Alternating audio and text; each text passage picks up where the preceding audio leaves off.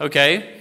And then it says, we vigorously commence this way of living as we cleaned up the past. So if you have started on your 8-step list, your 9-step approaches, then you should be vigorously into this discipline right away.